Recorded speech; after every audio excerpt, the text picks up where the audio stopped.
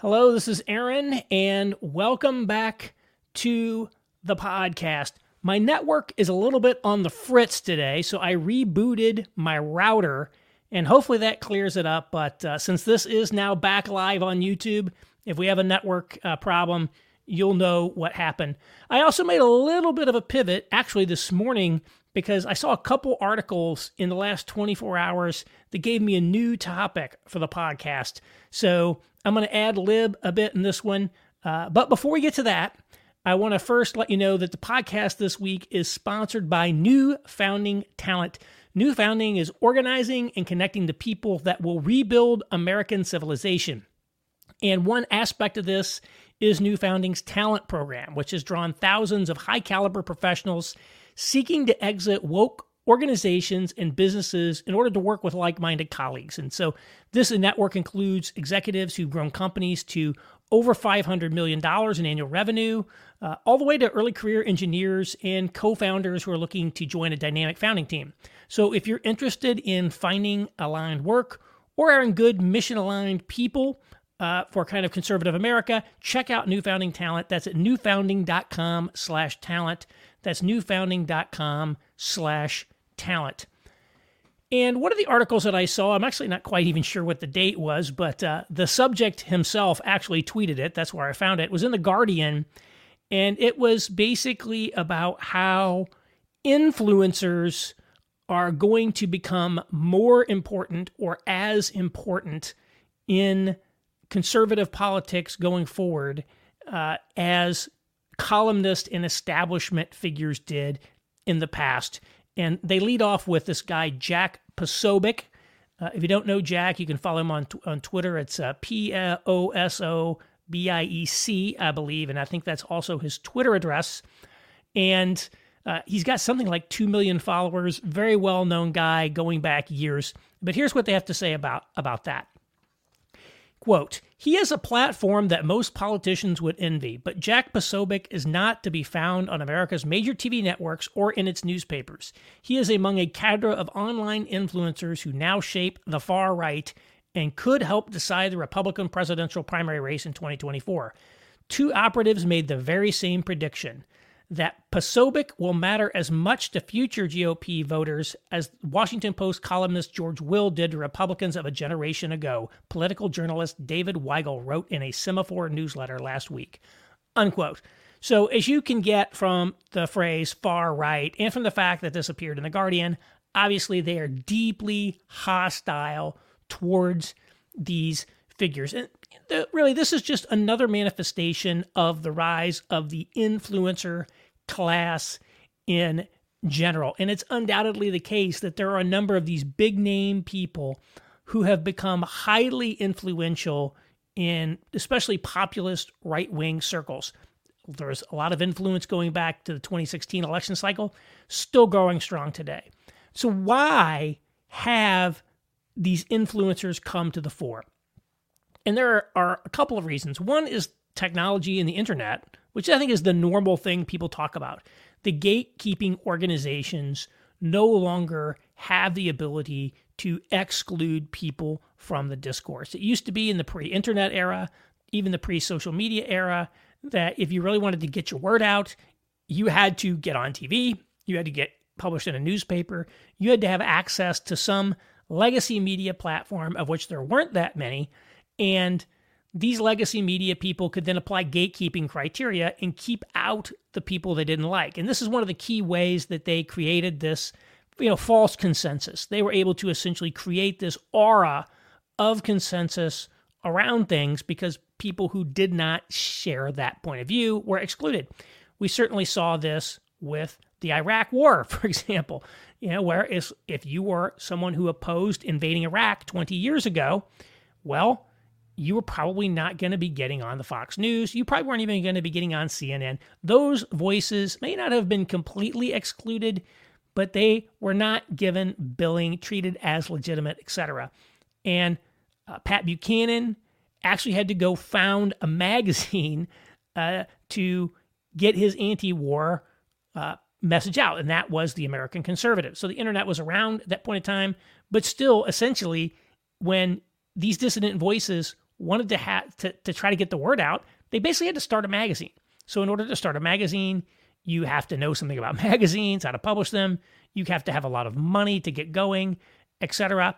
Well, fast forward to today, and what we see is the media, the legacy media in many ways, still engage in this sort of consensus-making mechanism, but they can no longer stop the dissident voices from building their own platforms on social media. So today, if you don't agree with what's in the main publications, you simply, start a blog, start a Substack newsletter, get on Twitter, get on Instagram, get on TikTok, and if the algorithms favor you, if you make the right network connections, if your content is good, if you got the right style, if a lot of things come together, you can build a big platform that actually does reach people and has some degree of influence. Now, for the average person, you can't take advantage of this because the average person can't build enough traction in order to really get their voice heard above the fray. But for people like Posobiec, who've been able to build massive platforms over multiple years, they've really been able to do it. And we see this going, we went back to the Iraq war, now we got the Ukraine war. And again, when it comes to Ukraine, there is essentially a bipartisan consensus in which pretty much every major person agrees that we should go maximalist in our support of Ukraine versus the Soviet Union. Basically, sort of what it is, sort of like Russia and Putin's invasion of the country. And yet there are still just like with the Iraq War, there are a significant number of people who do not want us to get involved in that conflict, think we should be much less involved with it. They aren't necessarily getting invited on TV as much, but they're able to create this online movement, and they're able to have influence, and even have influence on politicians. So there was just a little kerfuffle about Ron DeSantis making some speech about how he was not totally bought into our approach to Ukraine. And I think it's fair to say his positions were influenced by the online discourse. And of course, it's not just conservatives. The online left activist class has an enormous influence, massively more influential than any conservative influencers, for example. It could be, of course, it's all kinds of influence. This technology is not about just conservatives or anyone else. It's about everybody. It's about makeup bloggers. It's about musicians. These new sites and new algorithms and new technologies enable people to get the word out in a way they couldn't before in certain select cases. It's still a very small minority who are able to do this, but it does do it. The second thing, though, that doesn't get as much press is really the failure of the incumbent class. And it's not even just that they're bad or they got it wrong, although clearly, go back to Iraq. The people who backed that Iraq war were categorically wrong. They led to probably close to 500,000 people dead in Iraq, the complete, almost total destruction of one of the world's most ancient Christian communities, and just horrible chaos, which of course led to, ISIS. And so all this stuff is downstream. What's going on in Libya right now is downstream from Iraq. If we hadn't invaded Iraq, there probably would not be open slave markets in Libya right now. We wouldn't have all these problems because we wouldn't have invaded Libya. And so Iraq had so much pervasively negative influence in the world. And of course, the people who promoted it, by and large, are still bankable. They're completely still bankable. They've had absolutely no consequences for what they did, with very, very rare exceptions. And so, you could be completely wrong, but as long as you follow the conventional wisdom, as long as you're aligned with influential institutions and stakeholders and all that stuff, you can basically be as wrong as you want and suffer no consequences in this world. And that's kind of one angle, and that's a legitimate angle. Basic failure in the incumbent class. But the second one is the way, again, that positions that are supported by a very influential segment of the population, maybe a majority, if not a majority, certainly a very, very sizable minority, 80 million people or whatever, something like that, let's just say, for example, that they're just sort of systematically excluded from these organizations. So again, if you go to the New York Times, which employs several quote-unquote conservative columnists, who do they employ? Well, one is Ross Douthat. And Ross is, I think, the closest thing they've got to someone who's aligned with the way the average conservative kind of thinks. And in a sense, he's sort of, to the extent that he can, within the New York Times infrastructure, sort of reps that position in a number of ways. And so, he's sort of aligned. I call him sort of aligned with the Republicans. I mean, I'm sure a lot of people would disagree with that, kind of Republican voting base. I'm sure there's a lot of people would disagree with that, but certainly best. Then you've got David Brooks, right, who writes columns about, the dissidents trying to save evangelicalism from themselves, which, of course, is a very small minority of people, many of whom are his personal buddies and that sort of thing. He certainly doesn't represent the conservative base. They've got Bret Stephens, who's basically just, a very hardcore neocon. Conservative, not really conservative in any sense. He's just flat out hardcore neocon, and that's why he's there. And now they just hired David French.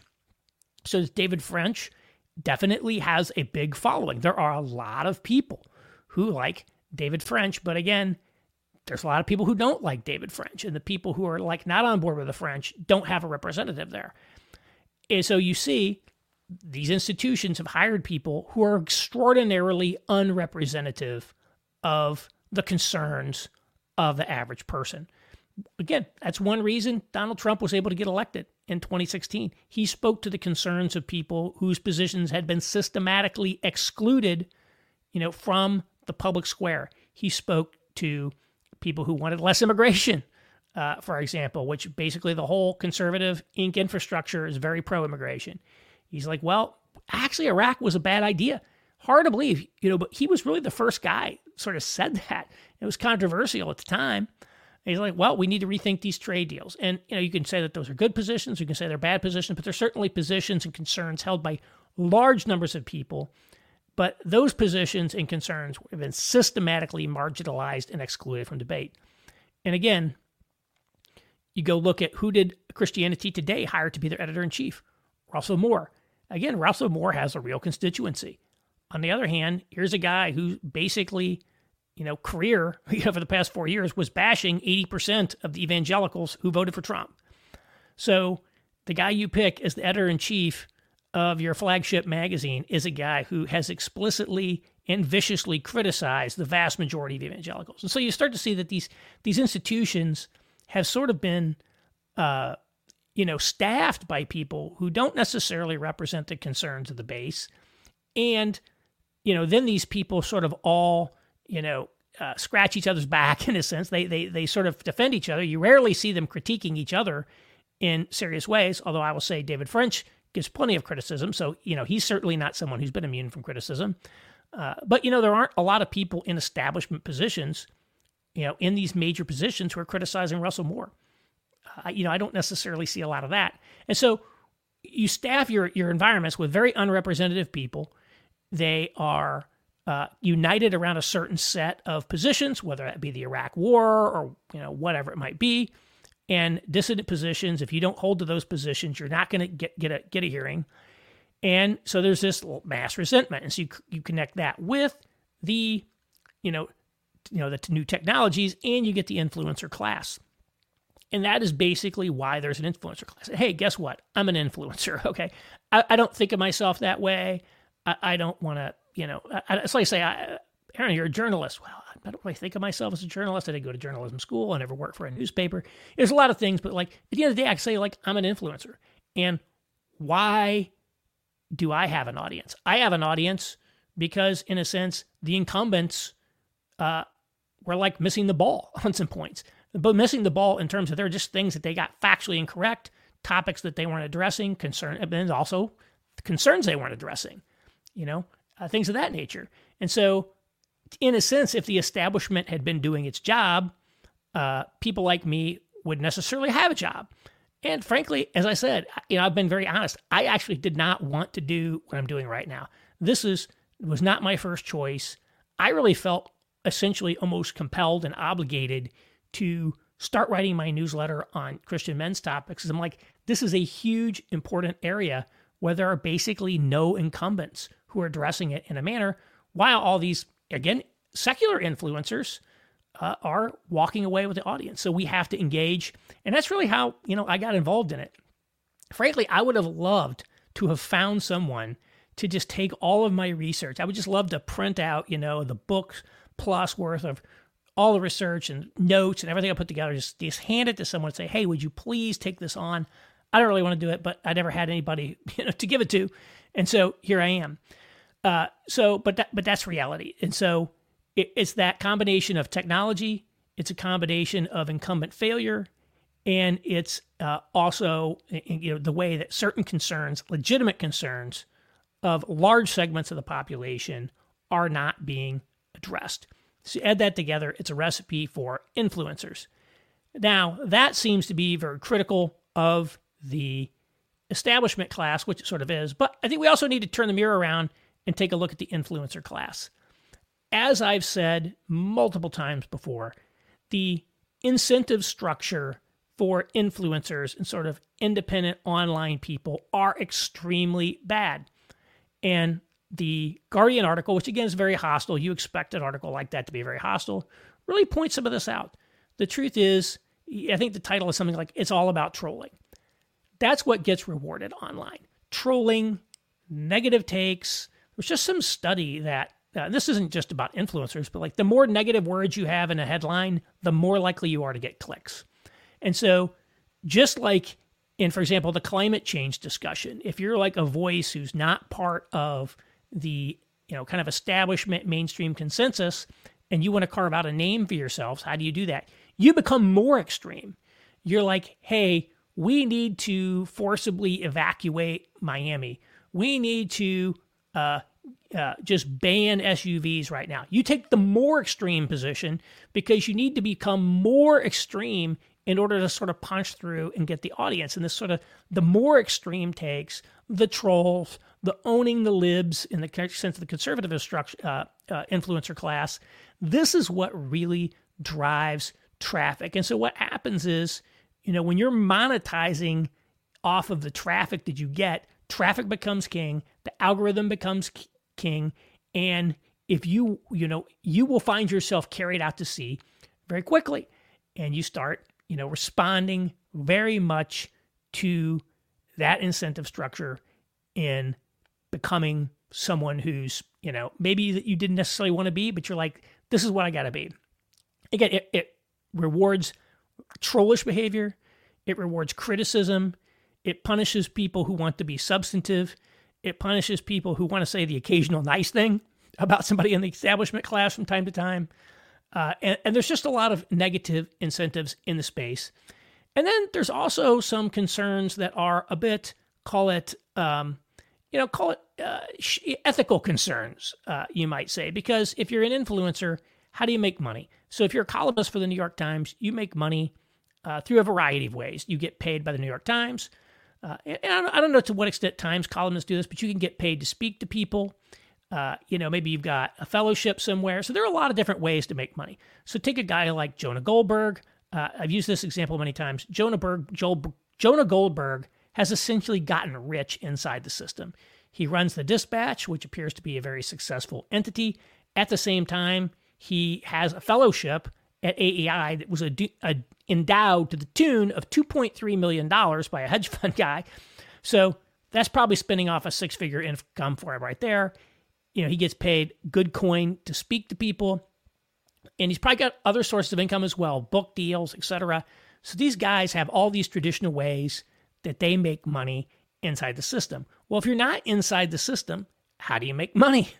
Well, you make money through advertising, or you make money through different ways. So there's ways to make money, but the structures are, often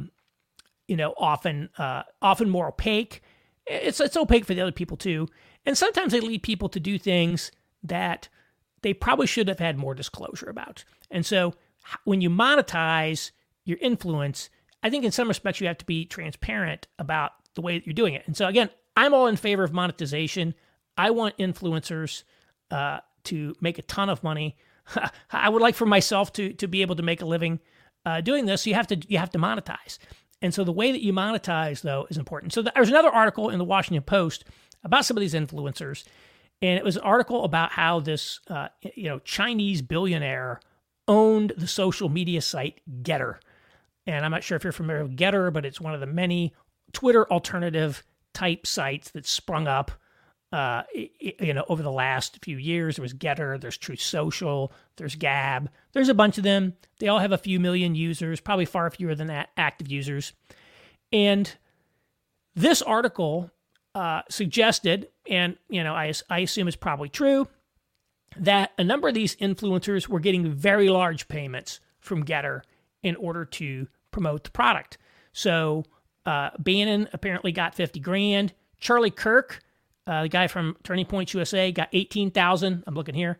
15,000 went to Dinesh D'Souza, Jack Posobiec, this British guy, Tommy Robinson. Diamond and Silk got money, if you know them. Andy No. All these kinds of people got money in order to promote Truth Social. And you know what? It's actually completely appropriate to do sponsorships and paid promotions.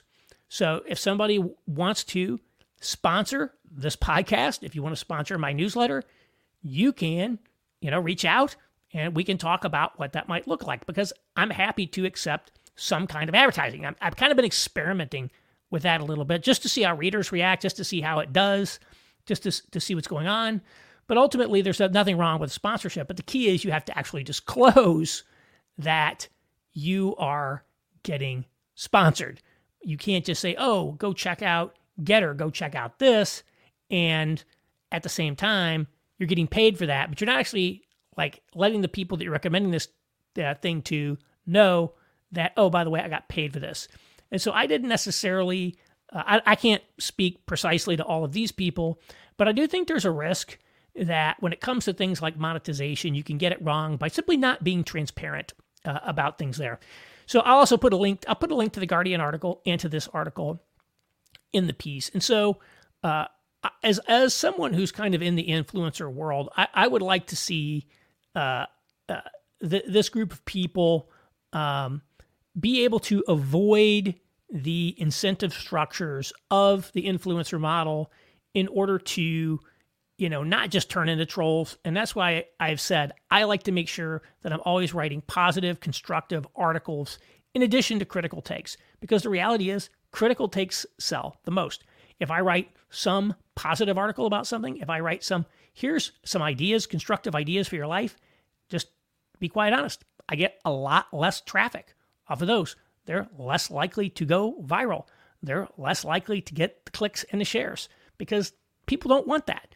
The reality is people are more interested in the fray than they are for constructed, suggestions for their life. It's just kind of reality. It's like in the old advertising model. It said sex sells, right? And so like negativity, trolling, that's what sells. But nevertheless, I'm going to do this stuff anyway because I don't want just for myself to get anchored into a negative place that takes me in the wrong direction. And I think about that a lot. What am I saying? What am I doing? Etc. Now, again, people have to eat.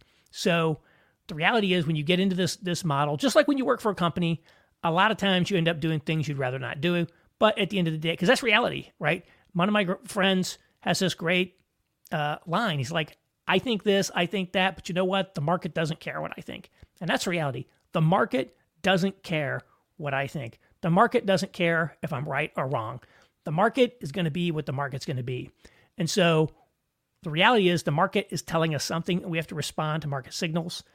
We can't ignore those market signals, but we also got to think about, who we want to be and our core values and those sorts of things. And that's why I say it's always good for the influencers to come up with the core values or the guiding principles. I have the guiding principles. Live not by lies. Give people deep insight and intelligence that they can't get anywhere else. Build up, don't just tear down. Have skin in the game. Pay it forward. These are the sorts of things I laid out as guiding principles that, and I got a few other things in there to help anchor me in what I'm doing. And, I get feedback when people think I've gotten it wrong. I've gotten some negative feedback, and sometimes I try to take it to a position. I'm like, is this really what I want to do? And some of the worst feedback I've gotten is from when I have an overly negative take towards somebody. And I sort of took that to heart and I said, you know what? The slamming these people it's really like not the MO that works best for me. It's really not, I don't do it well because I try to be too fair. It's hard to like just come up with like a really terrible, coming up with like a really tough take on somebody that's actually fair is like hard to do. And since I try to be fair, I don't even write effective hit jobs to begin with. And that's not what I necessarily want to do. So I'm kind of, I haven't done very much of that, but I kind of don't want to do that. So that's the market interacting. I want to do that. And then also, I think, we're just looking at like how we can just be, really transparent and appropriate in financial practices because, that's important as well. So I've said in one of my newsletters, managing for trust is important. I want to manage for trust. But the reality is, circling back to the beginning, I do believe we would have had some influencers come up, just like we have new music people come up through YouTube. That's not a failure of the record companies to identify new talent. It's just because there's new technology, there's new channels. It used to be that you'd go play clubs in all these small towns, and that's how you got noticed. Now you go on YouTube when you're 13, and all of a sudden you got a record deal and you're famous. There is the technological angle to it, but there is a sense in which the incumbents have failed, in which the incumbents have been too isolated from feedback and from the marketplace, and the fact that, the incumbents have essentially decided not to address certain completely valid concerns of kind of the rank and file. And so if you don't like the influencers, if you're an incumbent, you got to like take stock and say, wow, maybe we should be doing things differently. But anyhow, this is really a model that's here to stay. And so we just have to think about how we operate in it, both as consumers and as producers of commentary. So thank you very much, and I will talk to you next week.